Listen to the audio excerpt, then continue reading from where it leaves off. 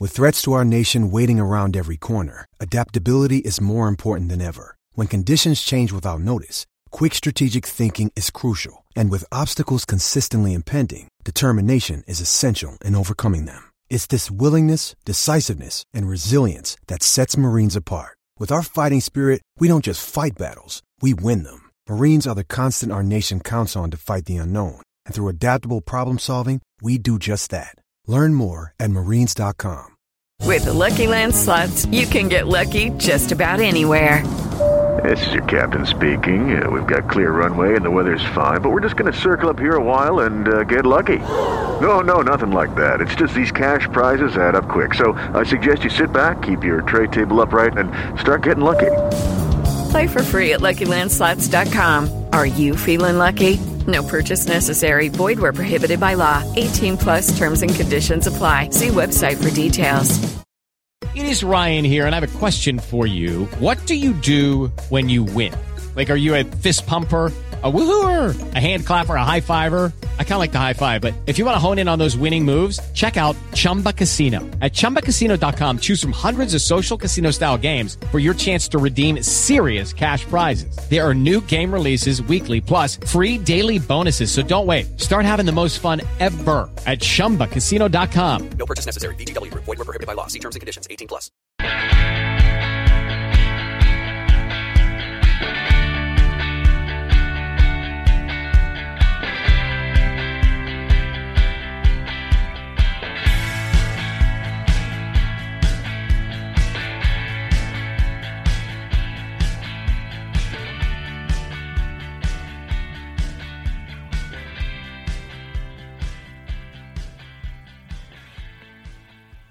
Manchester United get the better of Brentford thanks to a late brace from Scott McTominay.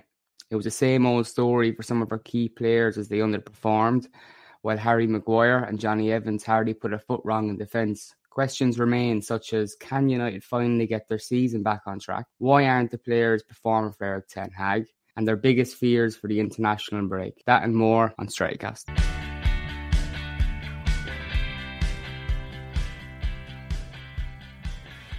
Matt, your first Strikecast in a while. I'm also joined by Brian, who we'll get to shortly. You're not in Asda this time. How are you? All right, mate. Yeah, how are you? Not too bad. You're coming on to a podcast after a win, so in recent weeks it's been fairly grim, but I think you're coming on at a good time. It's due as well, isn't it, mate? Let's be honest. Yeah, that's exactly it.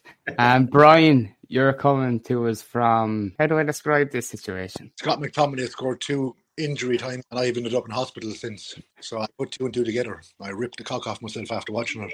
I'm in for some repairs. Tore the stomach off yourself.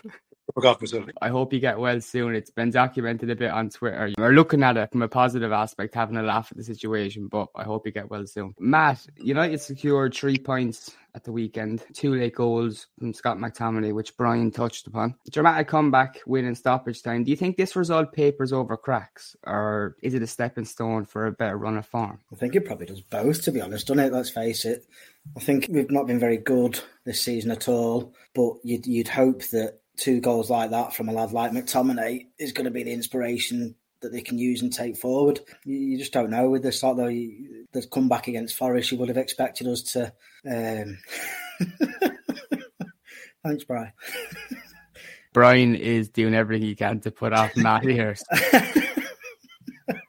Just to butt in for a sec, I accidentally wanted to spray some deodorant on myself because I'm in a hospital bed. Was that accidental that you've done that? Covered the place in shaving foam. This is the most unprofessional podcast. Only on the Strikecast. You cannot accuse me of lowering the tone anymore.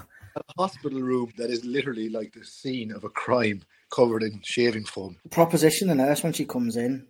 I'm ready for you now. Oh my God. It's fitting that this would happen while we're talking about potentially papering over the cracks. So yeah, Matt, you think it's a bit of both. Could be a stepping stone. We've been here before. But this United team, it's very much been the case of 1 step forward, 2 steps back for some time. And even before Ten Hag came in, how do we snap out of that? And can we, when, there's a real big injury crisis too, which can't go overlooked? No, but we've got some favourable games coming up. Certainly after the international break, we're going to be going away to Sheffield United, which you'd have to hope and pray is going to be another win. So it suddenly turns into 2 wins out of 2.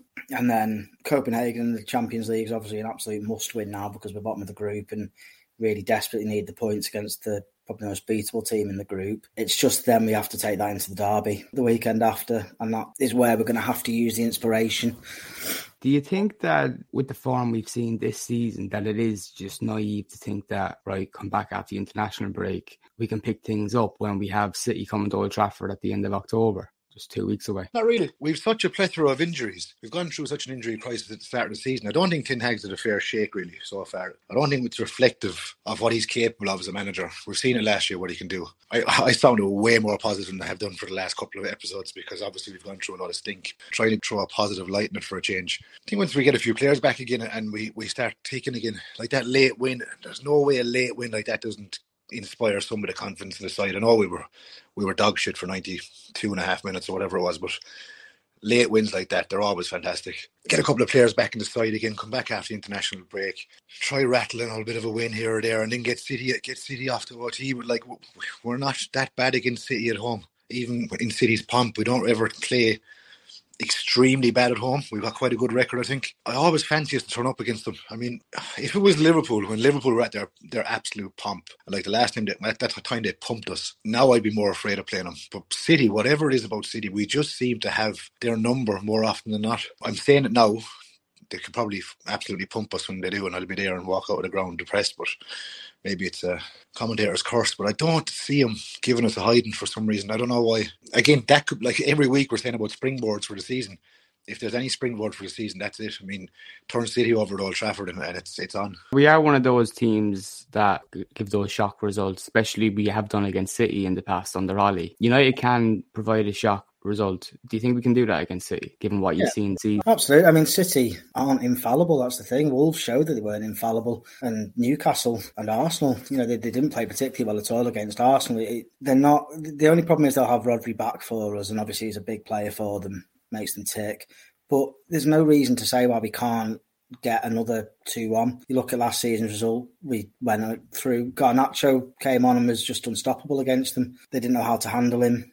There's nothing saying that can't happen again. We're going to need to step up. We're going to need players like Rashford to appear finally. We're going to need Casemiro to be on it. Players back in the side. Obviously, our defence that isn't Victor Lindelof, just as standard because he's shite.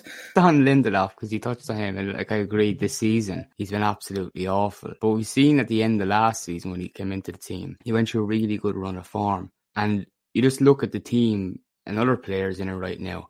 He's not the only one underperforming. Like, there's something has to give in these coming weeks where players that we're talking about are going to have to come out of the team. You mentioned Casemiro is one that's underperforming and Rashford being another one. But something has to give at some point. If these players continue performing, one or two of them will have to come out of the team, surely. I think football fans, like the fickle nature of football is obvious to everybody, but every one of us are guilty of it. And as a fan base overall, we're horrifically guilty of it. You've seen, go back to Wan-Bissaka. Wan-Bissaka was the worst right back in the planet for a while. Then he was reborn. Then he was the best right back in the planet. Then Dalot came back into form. And Dalot was the new Cafu. It goes around in circles.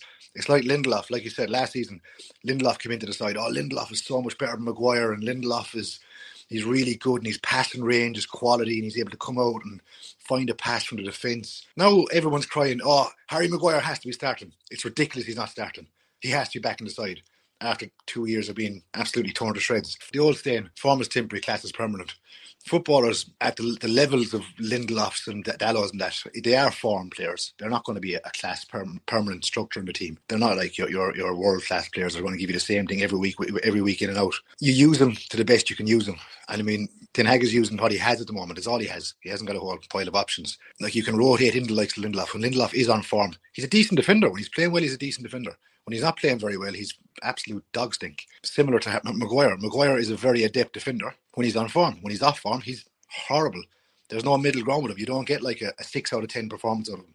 You get 4s or 7s. So it's been disappointing to see Lindelof lately. He's been poor enough. But you didn't have an option, and then you've got Varane coming back into the side. But Varane's made out of shredded wheat, so Varane gives you another complete. Well, Varane missed the game against Brentford. Have we any reason to have any faith in him staying fit? Nah, not at all. Initially, when I saw the reports about Varane being linked with Saudi, my gut reaction, my instant instantaneous reaction was not a hope. Varane's too good. Oh, he's a Rolls Royce. No way. But then when you sat back for half an hour, you're like, he's missed 35 games, I think, so far since he's joined us through injury. It's shocking. You can't have a solid back four if one of your main defenders is always on the bench or always injured. He can be the best player in the world, but like he's not rolling back to years like Ledley King. You can't manage him like a Ledley King of old, where you know he's got specific issues and you deal with that and you manage him around by playing one game a week or you play him in certain games and stuff.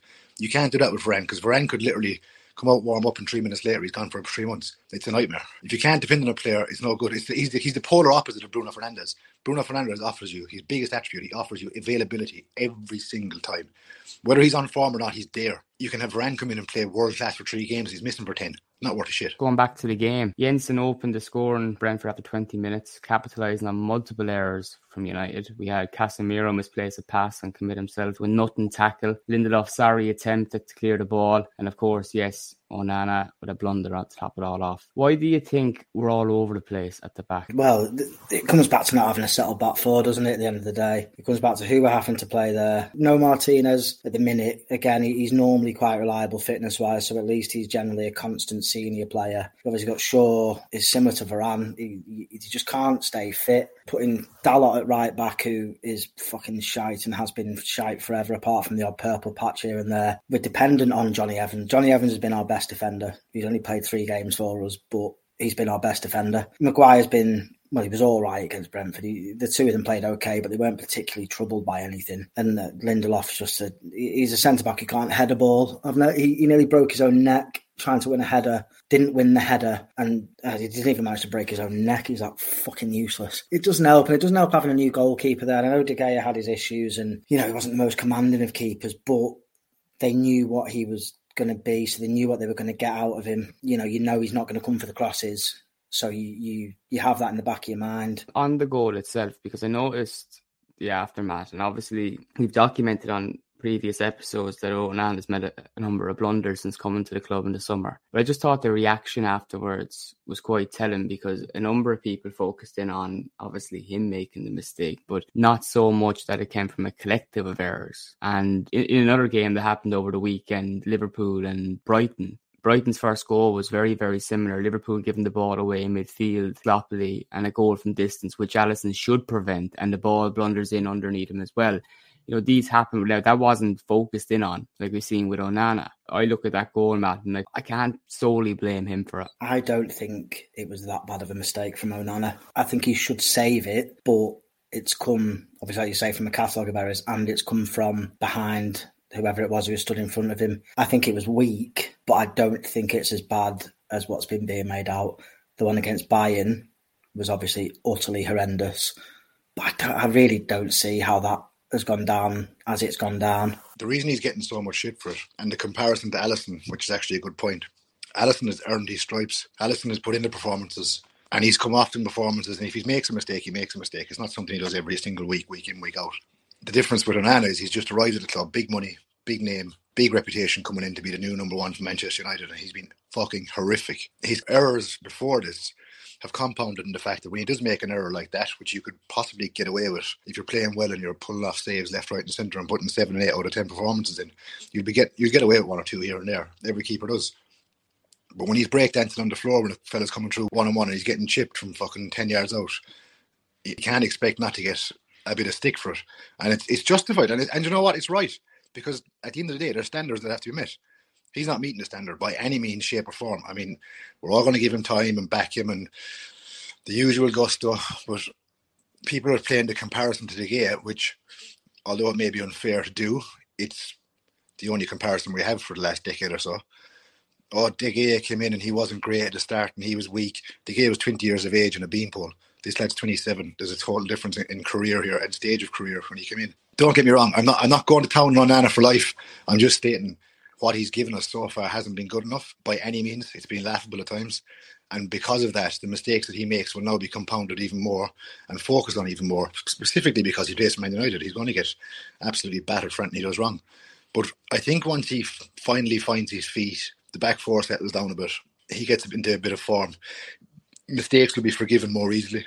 But for now, I think he's under the spotlight where every little thing he does, because he's a new shiny toy at the back, the big money keeper, he's going to get focused on so much more.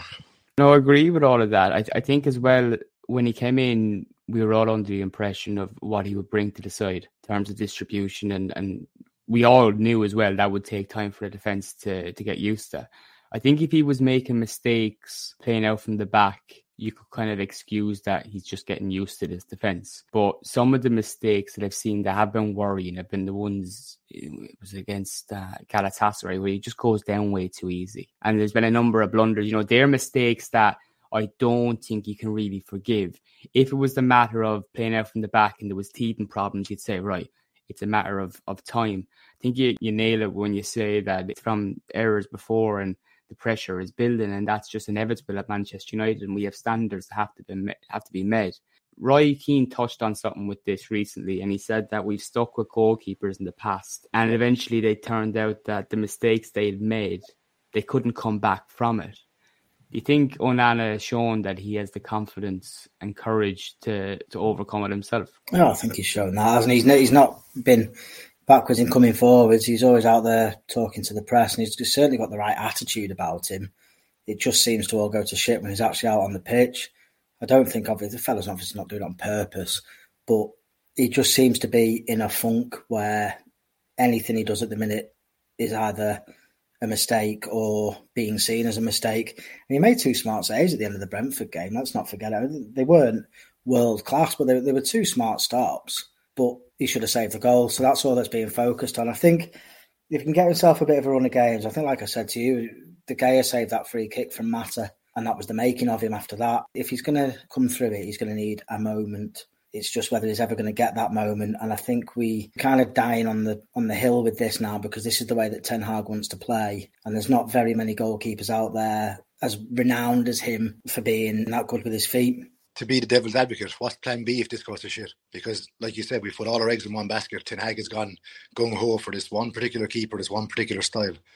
If he does actually turn out to be a complete and utter bag of shit, are we doomed? Or is Bayern Deer the answer? What's, like, who we don't really know? Well, you're playing devil's advocate, which is fine. And I don't want to make this comparison. I've seen it pop up, but it will be my answer.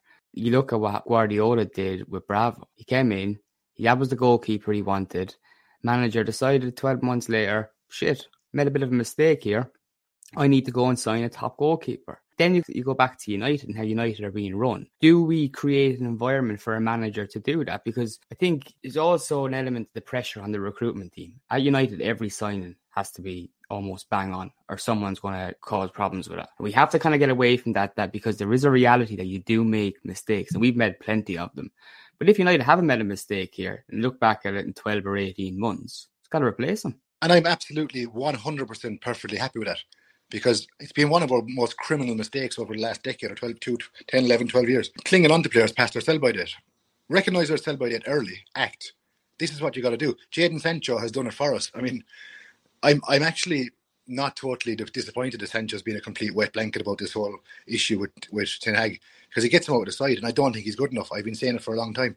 I didn't think he was good enough since he came in. He's made the decision for us, and he'll help us shift him out the door. Going to take a loss in it because of how it's happened, but why wait around just because you've paid money for a player and hope forever and a day it's going to work out?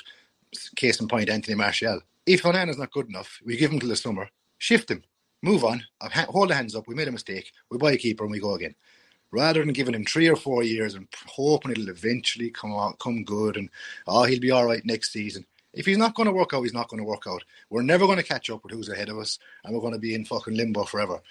So, and that's true of any player that comes in from now on. I would hope, amongst hope, that Ten Hag is ruthless enough and afforded that power by the club that he can literally say, okay, I signed you, I thought you were good enough, you haven't turned out to be, and didn't turn on to the club. He's going, we need someone else. Look back at it, fucking breaks my heart to mention Pep. But when you look back at Pep Guardiola, when he needed a right back, he signed 4 of them. He got 1 that worked. Where's the other 3? Gone. He literally went out and goes, we need a right back. It's the position that's key to us at the moment. We need to fix this problem. He went and fucking fixed it, all right? He fixed it by buying 3 or 4 players. Made sure one of them worked out and shifted off the rest of them. That's ruthless. We'd go and buy a fella for 50 million and stick with him for 5 years. That's idiot. It's lunacy. It's terrible recruitment. It's terrible behaviour as a football club. If we ever want to catch City, and to a lesser extent Arsenal, we have to be ruthless. We have to start acting ruthlessly. And my biggest fear of that, of course, is it's not going to happen under the ownership that we have. So it always goes back to the same old thing, doesn't it? The fucking Glazers holding us back again. Yeah, it's important as well, you're saying about sell by date. Onana currently has resale value, so if he's shit for 12 months, well, we might take a £5-10 million loss on him, but we'll get £35-40 million from into someone in Italy, you know what I mean, someone on the continent, and then you're using it again. Martial's a good example of that, of somebody who we bought for rising to £50 million. He turned up for his debut and then hasn't been seen since because he didn't get the shirt number he wanted. And now the resale value's gone. We can't even give him away. Sevilla had him on loan and sent him back straight away. Whoever they had, he went on loan somewhere else. And they just sent him back because they don't want, because he's shit. Bailey was exactly the same. We had to give him away because he's shit. Because we left him to turn to shit at us. Fuck him off. Go and turn to shit at Galatasaray. Start doing that. Except Anthony Martial. I know it's international break and all the nonsense rubbish stories come out, but Martial seemingly has the hump and he wants more game time, wants to be the main man. I mean, this guy has 100% been on the spice in Piccadilly Gardens. There is no way he hasn't. After being putrid for so many years, undependable, moody, fucker doesn't know how to smile, and have the bare balls to come out and go, I want to be the number one man at United, after we've signed Rasmus Højlund, who's shown us more in a handful of games than Martial's not shown us in 5 years. Do you remember when Eric Bailey did the same thing under Solskjaer? Yeah. Wanted more game time, so he played him, and in that game, injured himself. This is what we're dealing with. We're dealing with eggheads. They're great players. They deserve to play every single game. Then they come on and they're absolute shit. Is it their mum and dad that's telling them how great they are? Oh, you're a great little boy and you are a lovely singer. Honestly, look, sing for your nana because you've got a great voice. You haven't. You're a scratchy cat. Stop singing. Get out. You alluded a few minutes ago to how everything seems to go back to the Glazers. And boos rang around Old Trafford at half-time in that win over Brentford. Brentford winning 1-0 at the time. But do you think that was for the performance the fans had seen, or do you think there's more to it given the club's situation with the ownership and the lack of clarity from the Glazer family? Dale, I think it's the build-up of frustration from multiple different facets. Now, I've clarified before, it's not for me booing the team off. It's just not something I really do. But can I understand why? Yeah, I can, of course. Of course I can. Played another 45 minutes of drab shit football, 1-0 down to Brentford. Everything's going to pot again. You're thinking to yourself, oh man, another week of listening to bullshit off rivals and TalkSport going in on us again, and this player is the worst player in the world, and oh dear. And in the back of your mind, you're thinking the takeover hasn't happened. Sir Jim Ratcliffe's buying 5%. Sheikh Jassim is buying 5%. It's a culmination of 50,000 different factors coming out in one sound of boo at halftime. So it's a frustrated fan base, and I can understand why they're frustrated. I definitely think the Glazers is a massive part of it. But on the day, I would imagine it's what they were watching on the pitch and what we've seen already on the pitch for the last few games, just coming to rear its ugly head in the form of fan base getting pissed off with everything. It's a combination of things. Like when I was at the last game against Palace, the 1-0 defeat, you could feel it really around the ground that people are just fed up. And I know we lost that day and the performance again was pretty drab, but the mood around the ground is just a collection of things. You look at the leaks in the roof, the state of the place, and again, what we're seeing on the pitch. You know, I suppose it's telling as well that there was boos at half-time when we were 1-0 down, and there wasn't boos to full-time whistle when we came from behind the 1-2-1. I was just going to say to you, imagine if we hadn't come back. So base half-time's reaction without a comeback, without Superman Scott McTominay coming on, the best player that ever played football, scoring 2 goals out of nowhere. If that doesn't happen, can you imagine the level of boos and the frustration that would have been in the ground? And to be fair, rightfully so, because we were absolutely horrific. We were tragic to watch. It was another putrid performance. And if we walk away there getting beat 1-0, you can't argue with that. The result, we didn't deserve to win that game, I don't think, to be fair. We robbed it at the end of it. So I think it would have gone chaotically boo at the end of that game. Luckily, it did the complete polar opposite. Superman come off the bench and turned it all around, and everyone was buoyant and absolutely buzzing for a week or so after it, which is football, which is the best thing about it. It can turn on a fivepence, but we're never really that far away from we're back. This is the springboard. We're back. The season's on now, or we're the worst team in the world, as Dale is illustrating with his fantastic cup. Ball is best, so we're going to have to believe in that for a while. It's just such a shit term, but it's a topsy-turvy season at the moment, because it is literally going from, is this the one that's going to turn the season around, to, oh, we're fucked. Oh, hang on, we're not. We're going to turn it around now, that's it. No, we're fucked. is that the season we're going to have ahead of us, or is it just going to be up, down, up, down, up, down, or are we actually going to get a run of form and start getting a few wins on the board? I hope after this international break we can just start getting a bit of consistency back in the side, put a string of a couple of results together, and that's all we need. Like, I really think it's all we need. We just need to put a string of results together, get 4, 5, 6 half-decent results together, get the team playing a bit of confidence football again, and get back on track, because some of them look absolutely divided, absolutely fucked for confidence. Some of them are really, really low looking, like really, really down. Rashford looks like a shell. I know everyone's hating Rashford at the moment. I know. Boring. I know everyone wants to tear the shit out of him. They weren't tearing the shit out of him last season when he scored 30 odd goals and was fucking carrying the team on his back. Like, it's a short-term memory thing. Rashford might not be the best player in the entire world, but he saved our bollocks last season more often than not. And now we're a mere 10 games into the season, and now he's fucking Gabriel Obertan again. Give the kid a break, like, Jesus Christ. Let him have a bad patch. He's going to come good again. We've seen it. It's a cycle. But he looks like he's got the weight of the world on his shoulders. No wonder he does. 70,000 fellas inside the ground are calling him a useless cunt. I wouldn't fancy that at work every day.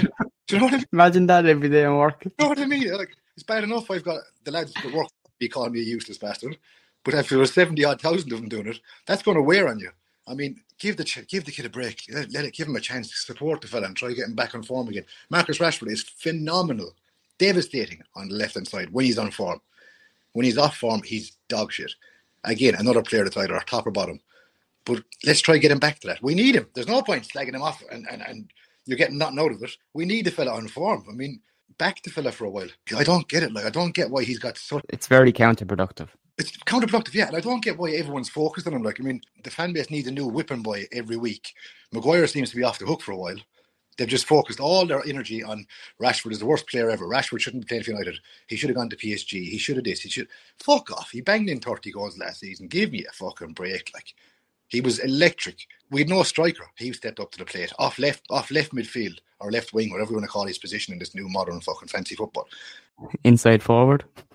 So, inside forward, term, I can accept that one. But you know where I'm coming from? Like, he was unbelievable last season. He's not having a great season now. No one is having a fucking great season at the moment. It's not like he's alone in the wilderness.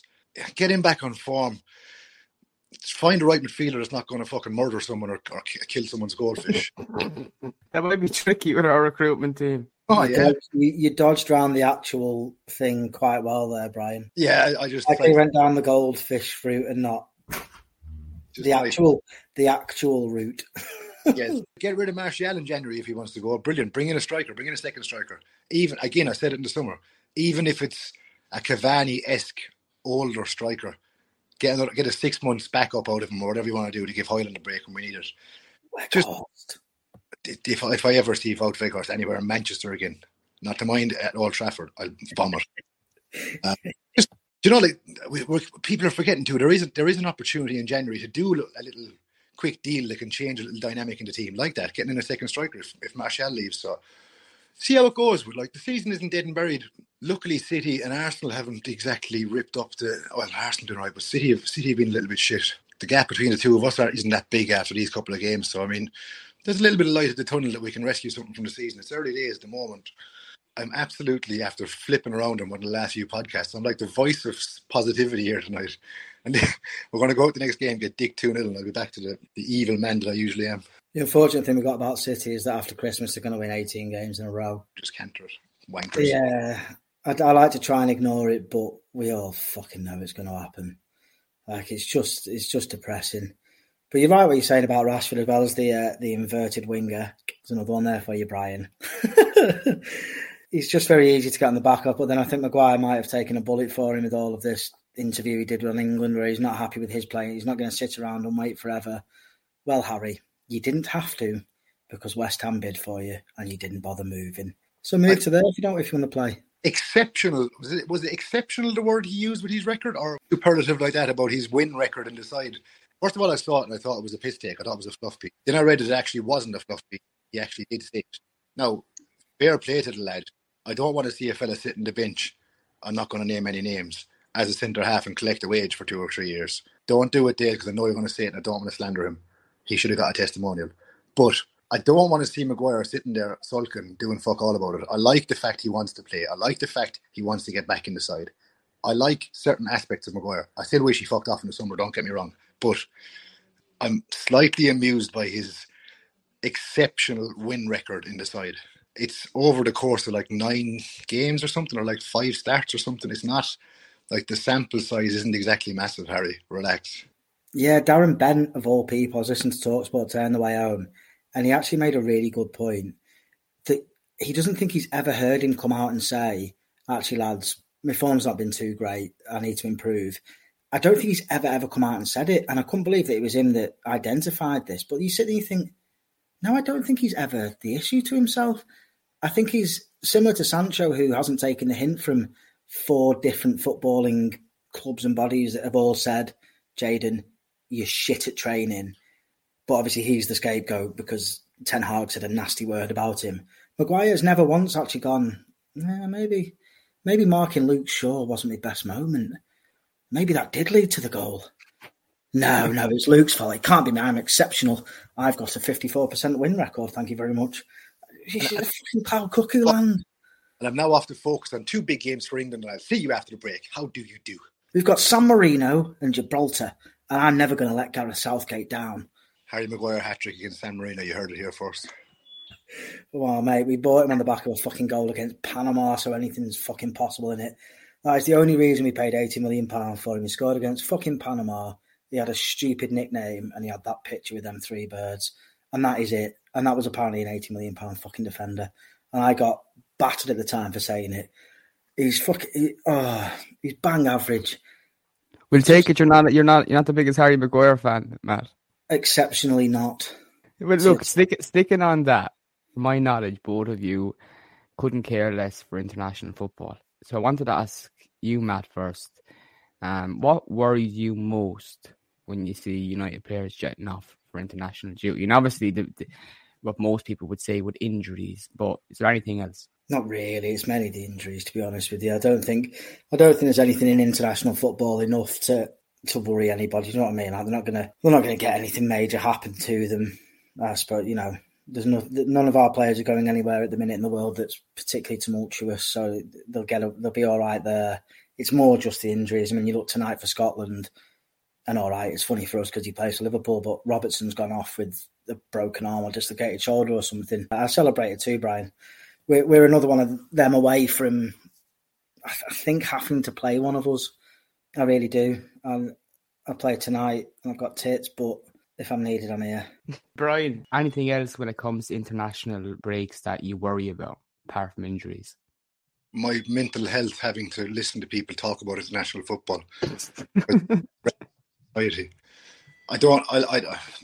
International football is like, it's the equivalent of getting AIDS. I hate it. I can't stand it. I have no interest in it whatsoever. I don't see the appeal to it. I can't understand how Man United fans spent years cheering on Steven Gerrard for England, for example, just as one sample point. It doesn't work for me. I don't know. Maybe I'm not strange because I know there's loads of people the very same, but it has always been club over country for me, and that's might sound terribly unpatriotic, but I can't stand international football. It doesn't do it for me. Don't enjoy the level of it. It's not bad when it comes to like World Cup finals from quarterfinals on ish, Euros from like semis on, semi-decent to watch, getting the better sides and the better players to watch. But like you said, England are going playing fucking San Marino and Doncaster or someone there for the next 2 games. Who the fuck wants to watch that? I mean, give me a break. Apart from Doncaster fans, because it's probably the best thing they get to see. International football to me is for fans of lower league clubs who've got fuck all happiness in their life and they want to have something nice to do. They can't go on Euroways and they haven't got any decent side to watch, so they go and watch some actual footballers play actual football at a poor level. Tottenham fans. And Tottenham fans, because they're just weird.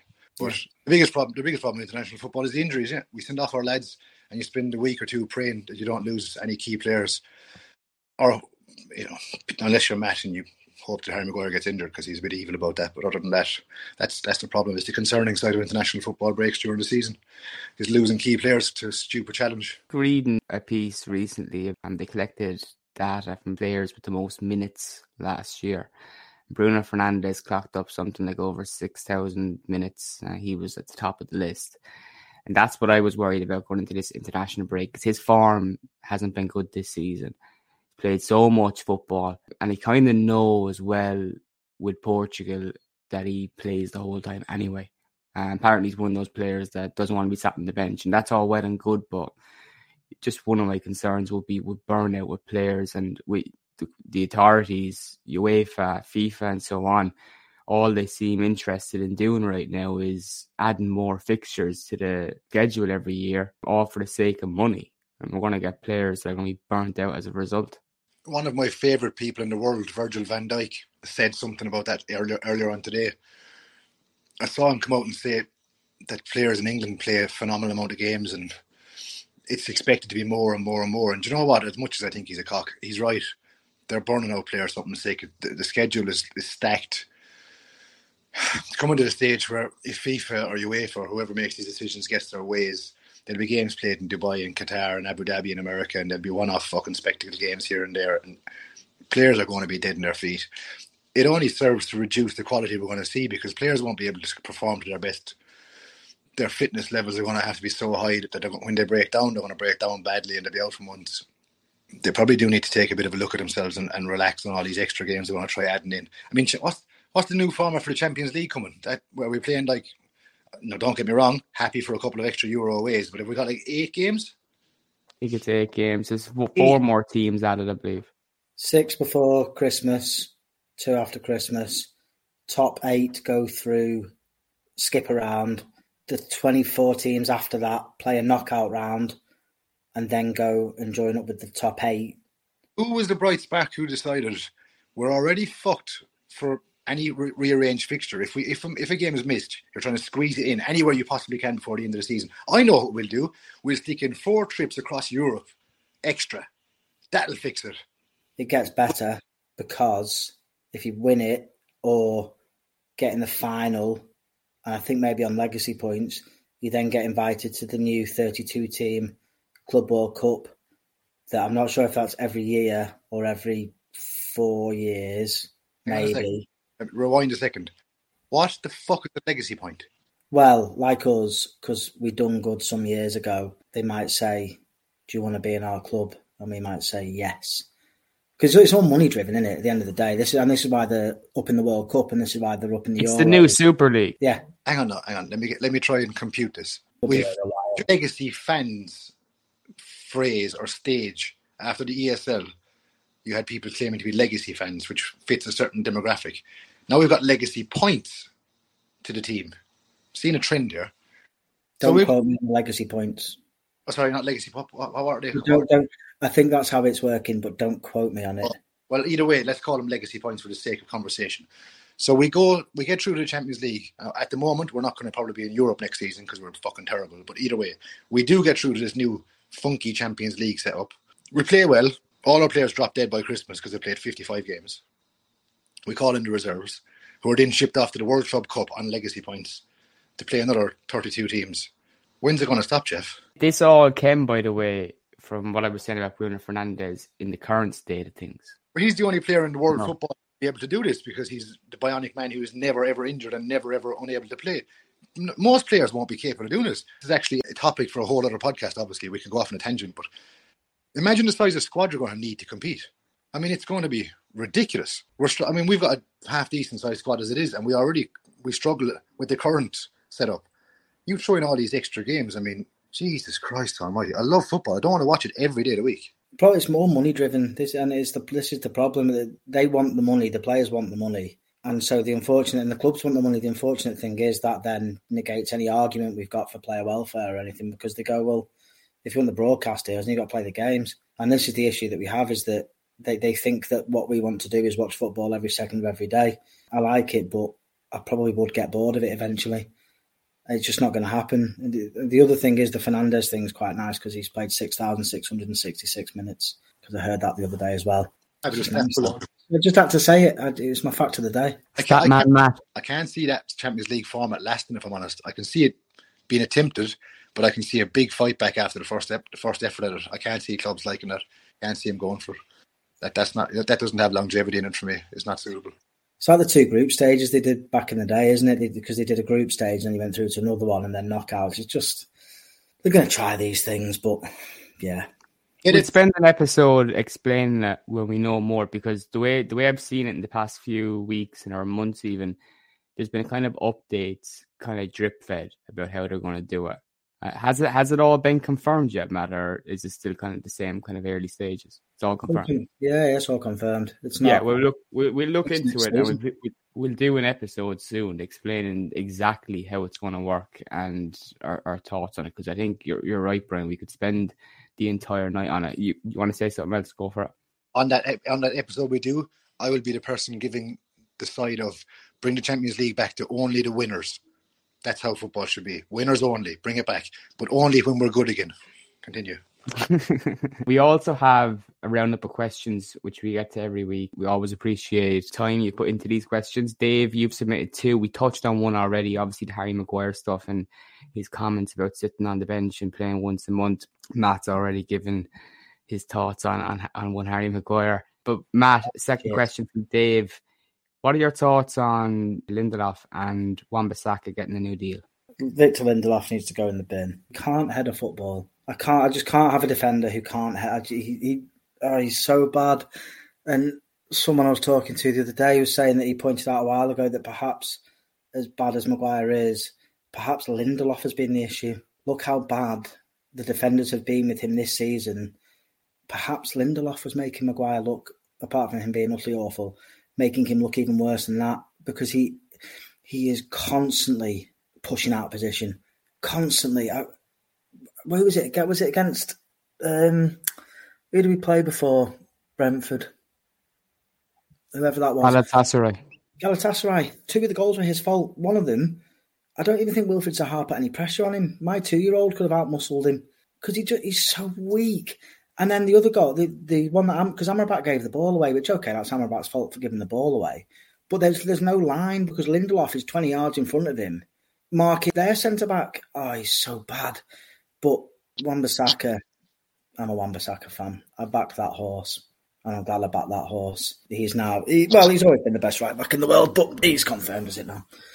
You can't expect Victor Lindelof, a guy who wears a dress or leather chaps and a leather waistcoat, not to be bullied off of football. I mean, the evidence is here for everybody. Don't forget about the kids behind him in his leather chaps. Hey, would Beckham pull it off? Beckham pulls anything off, mate. It's David Beckham. I'd let him pull me off. Bruce or Nemanja Vidic walking around in a fucking dress. No, you certainly wouldn't. No, this is the thing. I shared it on my Instagram today of him dressed. I think it was a Vogue shoot. I was thinking to myself, you see your centre back, this kind of malarkey. You're never going to be scared of him, are you? You want to be scared of your centre back. Hey, Calvert-Lewin would love it. Fair point. Literally, the only thing Lindelof has bought us is his fit wife. That is the only thing he's been good for. That is it. I can't wait for us to play Everton. See Calvert-Lewin and Lindelof holding hands, doing a little dance in the fucking 6-yard box. Literally giving it handbags. Bags, yeah. Wearing 2 little fucking Under Armour man bags walking. It's a satchel, Brian. Your thoughts on Wan-Bissaka and Lindelof getting new deals? Thought of it makes me sick, but the idea of it, I'm assuming it's for transfer value. It's the only logic I can see behind it. Rather than letting them go for nothing whenever the deal is done, stick an extra year in it and get a few quid for it. I'm not against that transfer business. Sorry to interrupt, but what we were saying earlier on, keeping players for too long, don't we need to cut this cycle of giving players contracts? Like, for instance, we're talking about Lindelof right now and his form, which has been really questionable since the start of the season. Who in the right mind sits down with a player and in that phase of form right now and says, we're thinking of giving you a new contract? When it comes to Wan-Bissaka, I think it's totally warranted, given his form before his injury. I don't think it's actually, sorry, Brad, I don't think it's actually giving him a new deal, though, is it? It's just triggering that extra year. Again, back to my original point, I don't think it's form. I think they're triggering that extra year extension to allow themselves to try to recoup a fee when they go. I'm still on the side of being ruthless, shipping them off, but try to get a few quid from them. Then you're just hoping with the likes of Lindelof, which it shouldn't be the case really, but you're just hoping you don't go into the same situation as Eric Bailly and just a matter of paying his wages till his contract expires. I hope it's transfer related because it's not form related. Obviously, Wan-Bissaka is a different kettle of fish. He's coming back. Matt, we have a question from Federico. Are you lads still confident we'll qualify for the Champions League knockouts? Why the fuck not? That's all I've got. It's all I've got. We should beat Copenhagen, but then we should have beat Galatasaray. And then we should beat Galatasaray this time. We'll beat Bayern. 3-0. Agree, Brian? Why the fuck not? Why not? I'm gonna change the question. Are we gonna win the Champions League? Yes. Originally, when I saw the group laid out and when I saw the fixtures, aside from looking at which lovely cities we can go visit for the Euro aways and looking at the way the group shaped up, I was a bit disappointed that the Bayern home game was the last game because naively I thought, oh, that's a shame. That's going to be a dead rubber now. It won't be as exciting. Is it fuck? It was gone from being a dead rubber to hoping, amongst hope, we can beat Copenhagen, hoping we can go to fucking Galatasaray away and get a result, and hoping that when we do eventually play Bayern at home, that a draw gets us through to the next round of the Champions League stage. Matt is visually beckoning me away that I'm absolutely lunatic, which I know, I understand. But that's the hope I have. So blind optimistic, naive child inside me is now going, the Bayern game is going to be absolutely massive.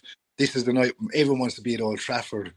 It's like one of those games of old where this is a swashbuckling United side turn up on a cold night in Old Trafford and nick a 1-0 win or nick a draw at the end and we get through to the next stage. Fantastic. The likelihood is we're already out before they come. It is a fucking dead rubber and everyone shifts off their tickets because no one can be arsed. Just a slap of reality there. No, we're going to win it. Fuck it. We're going to do it. We're going to beat Copenhagen twice and then we'll do Bayern. It'll be 3-0. Dalot will score. And Maguire will get the other two. And then... What's Onana going to do? Fucking everything. It's safe. And he's going to get the assist for the Maguire goals. Maguire going to make a run. And he's just going to bing. Maybe like Van Persie's volley against Villa. Sorted, lads. Bring Matt on and we're in absolute dreamland talking about winning the Champions League. Start of the podcast, we were talking about being absolutely crap for 90 minutes and then pulling it out of the bag in stoppage time. But now we're going to win the European Cup. Another question in, Brian, one for you, Mark Whelan. I watched the Beckham documentary over the weekend with the wife and kids. I felt really proud reminiscing about how we stood by our players back then. Do you think we've lost a bit of that since? I watched the David Beckham documentary last weekend on my own in a room because I couldn't do it in front of anybody else because it's the equivalent of porn. It was one of the best things I've watched in ages. David Beckham was and always will be my favourite Man United player. What we did as a fan base, putting our collective arm around him when Glenn Hoddle, this shithouse, tore him alive. The English fan base tore him to shreds. Effigies being burnt of him over a silly mistake, kicking out at a shithouse Diego Simeone, who played it very well, to be fair. Even he comes across well in the documentary. He smirks and holds his hands up. He's like, yeah, I fucked him over. You can't but respect it. It's a lovely reminder of what United used to be about. Fella down in his luck. I mean, imagine if social media was around as prevalent as it was back then. There's no way Beckham gets through that. I mean, what he went through was fucking horrific. Absolutely diabolical. And even me watching it back, having lived through that era and being old enough to remember that era, I didn't even remember how bad it was. It was shocking. I loved how it portrayed how he felt about United the boys singing his name from the sideline, how that gripped him, and he felt like that hug from the crowd that everything's going to be all right. United have my... Just quickly on that, with the United fans singing his name that season after 98, I don't think the documentary really portrayed it as well as they could have, and I don't know if they had rights to the Premier League, but United fans did that from the very, very start of the season. The 2-2 draw against Leicester, in which Beckham scored in. It's a shame they didn't really capture that. Yeah, and like you said, maybe they didn't have access to the clips or whatever, but like he came to United and Fergie pretty much put him into a bubble, like a safe space. Come back here, we'll protect you, we've got your back. Got torn apart at every away ground. Away fans destroyed him every chance they got, but so I loved like Roy Keane. They wanted to kick him. Well, we've got a couple of fellas that'll fucking kick you too. That's fantastic. It's absolutely fantastic to listen to. Smirky smiles from the likes of Eric Cantona. Looking back on it, it was one of the best things I've seen in a long time because so much negative shit comes out about United all the time, every single week. To watch something going back to an era of where it displays negativity so strongly, but it also shows the other side of football and the other side of Man United, where we can overcome adversity, we can help one of our own.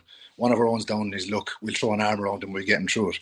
It was class. It was absolutely fantastic to watch. I don't think anything related to that type of atmosphere or attitude exists at the club anymore. I think that's gone so long. I don't think we protect our own as collectively fans and club together. It probably goes back, to be fair, to Ferguson. I mean, what he created will never be done again, in my opinion. I mean, Pep can win the treble, but they don't have what we had. They don't have that. They don't have that us against the world mentality. And he created something special. He created something you can't bottle it. You can't buy it. It's just, it took a long time to do it, and a very special man to achieve it. And I don't think we'll ever see anything like it again. But it must have been phenomenal for David Beckham and for his parents and his wife and everyone else to see the care that he got from that club at a time when his child was being threatened with kidnap, and fucking he'd have security on the house, and like bullets in the post. Bullets in the post, like Jesus. Like I'm a parent. I can't imagine if someone said something in any way negative about my child, I'd flip. But to be going through that level of horror and still go out and be one of the best players in the world.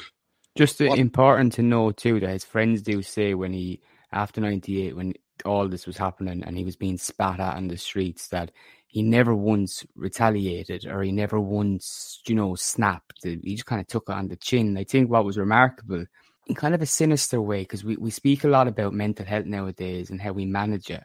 Beckham, maybe he was old-fashioned of him, but he really just got on with it. Because when he took to the pitch, Neville commented on it, how it didn't matter what was happening in the days before. He could be having a tiff with Victoria, or it could have been anything, and it could have been really playing in his mind. But Neville was never under the impression that when he went out on the pitch, he always knew Beckham was going to perform. Funny thing about that, Dale, just before you move on, when Neville was saying that, and when I was watching it, I didn't expect that to be the final point on what he was saying. He was building it up about how everything off the pitch was chaotic. He's on the phone to Victoria. He's fucking driving 4 hours to see her for 5 minutes. He was basically detailing all the really complicated stuff that was happening off the pitch. And I thought he was going to then go on and go. And then it showed on the field, like you knew by him, his head I wasn't in it and he wasn't good enough and he had a dodgy game here and there. But next thing he turned around, he was like, he stepped on the pitch, boom, flick of a switch, pulled off miracles. And that was what David Beckham was about.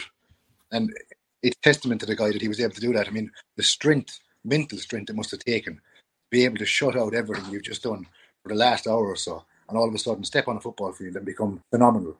I don't think it's the plaudits he deserves. With the documentary, I think that they're kind of pandering to an audience, aren't they? It's not aimed at a football audience. It's aimed at the Hollywood kind of audience and the casual watcher. If you knit together Class of 92 and that, I think you get a broader outlook of actually what it was like for him, because I kind of picked up on a couple of bits. He says for the corners in 99 in the Class of 92 that Peter Schmeichel was his inspiration for putting the balls in, whereas in the documentary he says it was his dad making him practice all the time. Well, you've got the sentimental father for everybody, and then for us football fans, you've got the bollocking from the goalkeeper. So I think the truth is somewhere in the middle of the two of them. I'm not to say he's lying in either of them. I just think one's maybe slightly more embellished than the other. And I think as far as the culture of backing players goes, I think the problem now is a lot of the players who need backing are fucking the club over. You look at Pogba, Lingard, Martial, Maguire now, who's coming out and saying things, Dean Henderson. I think the only one that you could maybe argue wasn't out to fuck the club over was De Gea, who maybe needs a bit of backing. And maybe now with sort of Onana, I think people are getting behind him a lot more. There's concerns when you're talking to United mates. But I think certainly in the public eye, I would back him a lot more than I'd not do. And people like Martinez, Anthony, maybe here and there. So I think we can get back to close to what Sir Alex had. But Brian is right that I don't think we'll ever see anything quite like that ever again. I don't know. We won't see the environment which Ferguson created. I think it was the second episode that was really shown well. It comes down to as well just the amount of respect all of these people had for the manager, which I don't think exists really at any club nowadays. I think you could look at a number of elements of modern football, specifically player power, which personally I think just makes it impossible. It makes it really impossible because you look at any manager nowadays and if he speaks in a certain way to a player that upsets him, that player finds it very, very easy to get his story out there and has no problem doing so. It's a matter of picking up their phone, speaking to their agent or speaking to a journalist that they're friendly with. And they're the effects of player power. I think it's ugly. I don't know how managers deal with it, but I don't know how. I'm 100% sure Ferguson would have been able to deal with it in the modern game because he was the one that was able to do it time and time again. But I don't know how they do it, how they can be done. I think not even Klopp and Guardiola are safe from it. You know what I mean? João Cancelo, prime example of somebody who spoke out against Guardiola, and the solution now is just to sell him, basically, and hope that you've got the resale value. Does that go back to, what we were saying earlier on about the manager having that kind of power at a club? We know Guardiola has it at City, where if he's unhappy with a player, he knows he has the power just to get rid of him and to get a new player in. And then it goes back to Manchester United, where you've got the Glazers totally hampering everything we do. Senior sources have said for years that decisions are extremely delayed. So when a manager says he wants a player out and you've got decisions being constantly delayed, you can see where the complications come into it. Definitely. I think what also helps, Guardiola is the best example at the minute, unfortunately, but you've got a winning squad. So if you've got Cancelo in there who's not happy and is causing ructions, it's not a difficult thing to say, look, I need him to go. I need him sold now, whether it's a loan to buy like they did with the clause or whatever. He's got to go because he's going to derail everything. I think that also helps. I think, unfortunately, we don't have that United. You know, you've got people who, it's reported that there are players unhappy and on Team Sancho, if you want. So it makes it difficult because you sell Sancho and you've got 3 players unhappy on top of that. So what do? Do you sell those 3 players? And then those 3 players are going to have mates. Do you sell them? You end up with no squad. Even down, they're going to have youth players who look up to these players who will then be upset that they've been so. It's the player power argument is very, very valid in all of this, I think, and it's got to a point where it's becoming almost unmanageable for them. Ten Hag, I don't think he's even been that bad. And you look when we were losing games, if you look at his press conferences, and he was getting pelters for saying, oh, well, actually, I saw some positives and maybe it wasn't as bad as we think. And then you look after Brentford and he came out, and I'm kind of paraphrasing a bit, and sort of went in on them for the recent form and said, we've not been playing well enough. We've not been winning games that we should have done. We haven't. We've only had short spells. And if he comes out after the defeats and says what he should say, which is, we were fucking appalling today. We were terrible. It's just that morale's just going to crash through the floor. And it's unmanageable for them because he has to lie, basically. And everyone knows he's lying. And then, like you said before, it's another week of TalkSport going on and him saying, well, this dickhead saying that United played quite well, actually, for 10 minutes. Well, Gabby Agbon, the whole finds issue with that. And it's a nightmare. It is for him. I don't envy them whatsoever. Absolutely not. Matt, absolute pleasure to have you back on the Strettycast. And since you didn't do a run down an isle in Asda, we'll definitely have you back on soon. Well, we've got to give the public what they want, haven't they? The messages I've had, Dale. A man of the people. Yeah, there's been at least... Well, my mum was annoyed with you. I'll tell you that. All right. Much. Oh, fine. She wasn't. I was lying down. No one cared. Right. Well, other people do care. So please continue your support with questions and feedback for the podcast, and obviously give us a nice rating if you're feeling generous. Next episode will be next week before United return to face Sheffield United, and we'll have a show as well before the game against Copenhagen. Matt, thanks again for joining me, and we'll speak to you all again next week. Absolutely. Cheers, mate. Sports Social Podcast Network. Okay, round 2. Name something that's not boring. A laundry? Ooh, a book club. Computer solitaire, huh? Ah, sorry, we were looking for Chumba Casino. That's right. ChumbaCasino.com has over 100 casino-style games. Join today and play for free for your chance to redeem some serious prizes.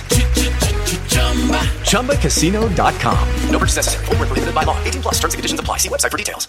Hey guys, it is Ryan. I'm not sure if you know this about me, but I'm a bit of a fun fanatic when I can. I like to work, but I like fun too. It's a thing. And now the truth is out there. I can tell you about my favorite place to have fun. Chumba Casino. They have hundreds of social casino style games to choose from with new games released each week. You can play for free anytime, anywhere. And each day brings a new chance to collect daily bonuses. So join me in the fun. Sign up now at ChumbaCasino.com. No purchase necessary. VGW Group. Void where prohibited by law. See terms and conditions. 18 plus.